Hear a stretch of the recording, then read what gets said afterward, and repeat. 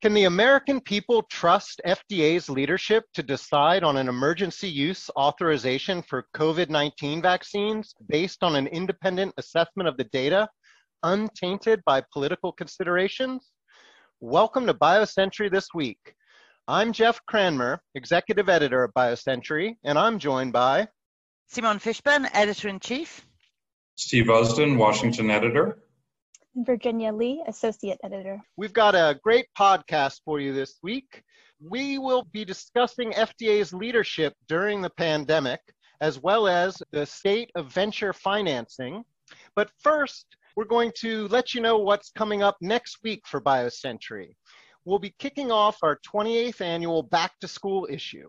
This year, we're doing something a little bit different. We're delivering Back to School as a week-long multimedia event beginning next Monday, September 7th, with essays and data charts produced daily and complemented with exclusive audio interviews with select industry leaders. Simone, what will Back to School address this year? What we're doing this year, as we do every year, is use Back to School, our essay, as BioCentury's message to the industry. And I think it's really pretty clear that the industry is at an inflection point in some ways. So what we've seen in COVID-19 is just this tremendous energy and pace of drug development forced by circumstance. And obviously we hope we're not in a pandemic again, but there are lessons, and we feel that there can't really be a return to the 13 plus years it takes to make a drug or a therapy or vaccines. What are the things that have been done during COVID-19 by drug developers that could really get entrenched and embedded in drug development going forward? And we really pick this apart to come up with some specific recommendations. Jeff, you talked about multimedia. We're doing it slightly differently this year, and I'm really excited about the podcast interviews we've got. We've been interviewing leaders across the industry. So we have CEOs from several of the major pharmaceutical companies, Vas Narasimhan, the CEO of Novartis. We have Mark McClellan from Duke Margolis, and a former FDA commissioner, of course. Kate Bingham, who's leading the vaccine task force. And Martin Landry, I think, is a really interesting one. Martin Landry is an Oxford professor who is, of course, one of the two people who has stood up the recovery trial, the master protocol that's really been gathering a lot of interest and a lot of commendations from across the industry. One of the questions is, what can we learn from that? I've heard you guys talking, obviously, about these interviews, and I'm really excited to be able to listen to them all once we finish wrapping them up. I have to jump in basically and also say that for people listening at home, we are aware of the irony of calling it back to school this year because many of our kids are not going back to school. They're staying right in their bedrooms and they'll be on Zoom. I think it's fitting that we did a lot of our back to school coverage this year as podcast interviews. That's the way everybody's going back to school. Right. It's all by Zoom. Absolutely right, Steve. I want to jump right into what's been going on with FDA, Steve. What should people think about suggestions that FDA could grant an EUA for a vaccine based on phase 2 data? So EUA is an emergency use authorization. I think that the problem is more fundamental than whether the FDA should grant an EUA based on phase 2 data. It's really whether, as you said in the introduction, whether people trust the FDA to make a decision that's based on the public health interests of the American people and really of the people of the whole world, or if their decisions can be tainted by political factors. I think that Commissioner Stephen Hahn has lost credibility with the American people. He's not trusted, and he's not going to be able to get that trust back. The only way that a decision can be credible and believable is if it comes from career FDA staff and if it's vetted publicly and endorsed by outside experts like the Vaccines and Related Biological Products Advisory Committee that's going to publicly meet on October 22. Steve, I think the credibility thing is really important.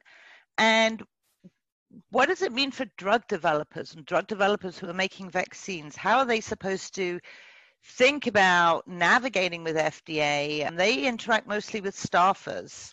I think that Hahn, by so closely embracing President Trump and by actively engaging in what are perceived to be partisan political activities has really created a difficult position. And it's not one that drug companies can directly do anything about. I think that they have to continue to do things the best that they can to try to put the public interest first and foremost, which I think that companies have been doing in this crisis. And that the only path forward is going to be through public transparency and by scientific consensus around the decision making that FDA has made. It can't simply be left to Stephen Hahn to make a decision and announce it at the White House and say, trust me, I did what was right for the American people, because many of the American people don't trust him. And the consequences of having an approval that many American people and many people around the world don't believe was scientifically justified are really horrendous. It's something that we shouldn't have to contemplate. All right, this is going to be one to watch for sure. Thanks for that update, Steve. Last week was another busy week for biotech venture financing. Crossover investors poured into 2 Series C rounds by cancer companies.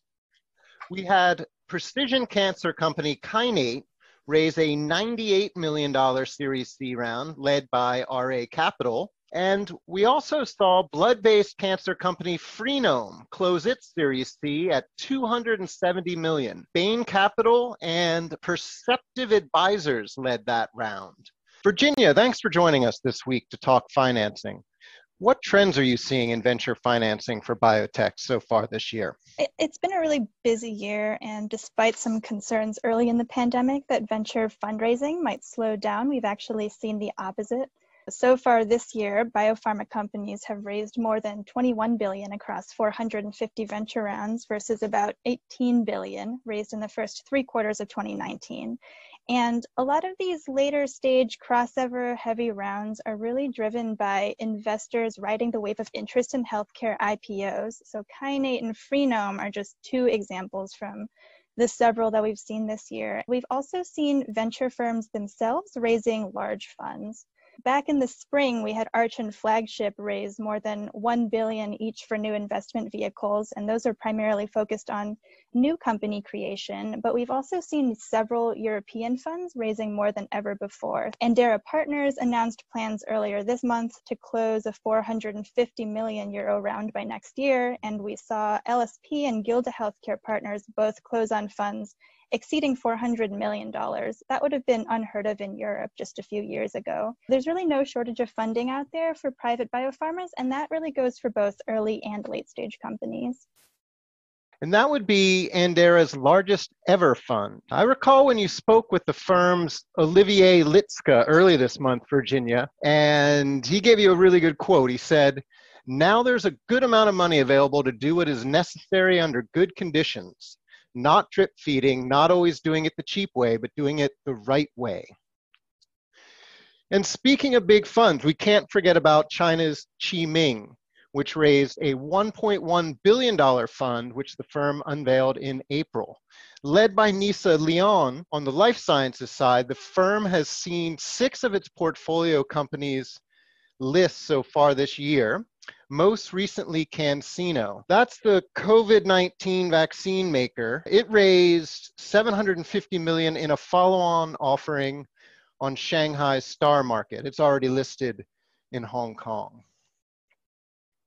Can I just go back to the European one? I think that's interesting because one of the things that has really characterized European venture over the last decade plus, is that they usually have lower rounds, right? And they've been more prone to what we've used the term drip feeding rather than the big rounds that occurs in the US. I just wonder whether these new funds and this new environment, do you think is going to change that? Are they saying that they're going to change the amount that they put into their venture rounds? What I've heard so far is that it's not going to significantly change how much individual companies are raising. Rather, it's going to be spread out to more new companies. There's a lot of really great early stage science happening across Europe, and they're looking at creating more new companies out of that bigger pile of money.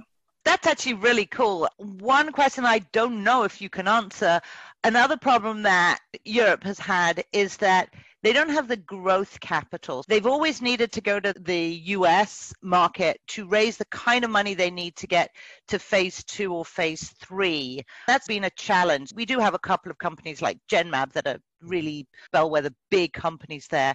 Do you think that environment might change? I know that Forbion actually raised a fund earlier this year that's specifically focused on maturing biotechs and growth opportunities, and I think we've saw a couple examples of that in prior years. I am expecting to see more of those funds come up in the near future. Actually, that's one of the ways in which the Zoom environment might make a difference. One of the reasons VCs always say that they want to move companies is so that they're around the corner, they can go visit them, and there's this sort of very much based on a geographical presence. And so as we all move to this sort of world where you could live anywhere and do your job, I wonder whether that's going to make it easier to have companies spread all over the place. Perhaps it will finally give Steve and I our opening to open BioCentury's Phuket office. We're halfway there, it's happening. Excellent. Thanks, Virginia, Simone, and Steve. This has been a fun show this week. All of BioCentury's coronavirus coverage is available in front of the paywall at biocentury.com/coronavirus, where you'll find our COVID-19 Resource Center, where we're tracking nearly 800 vaccines and therapeutics. All of our podcasts are available at our website on Spotify, Stitcher, Apple, and Google.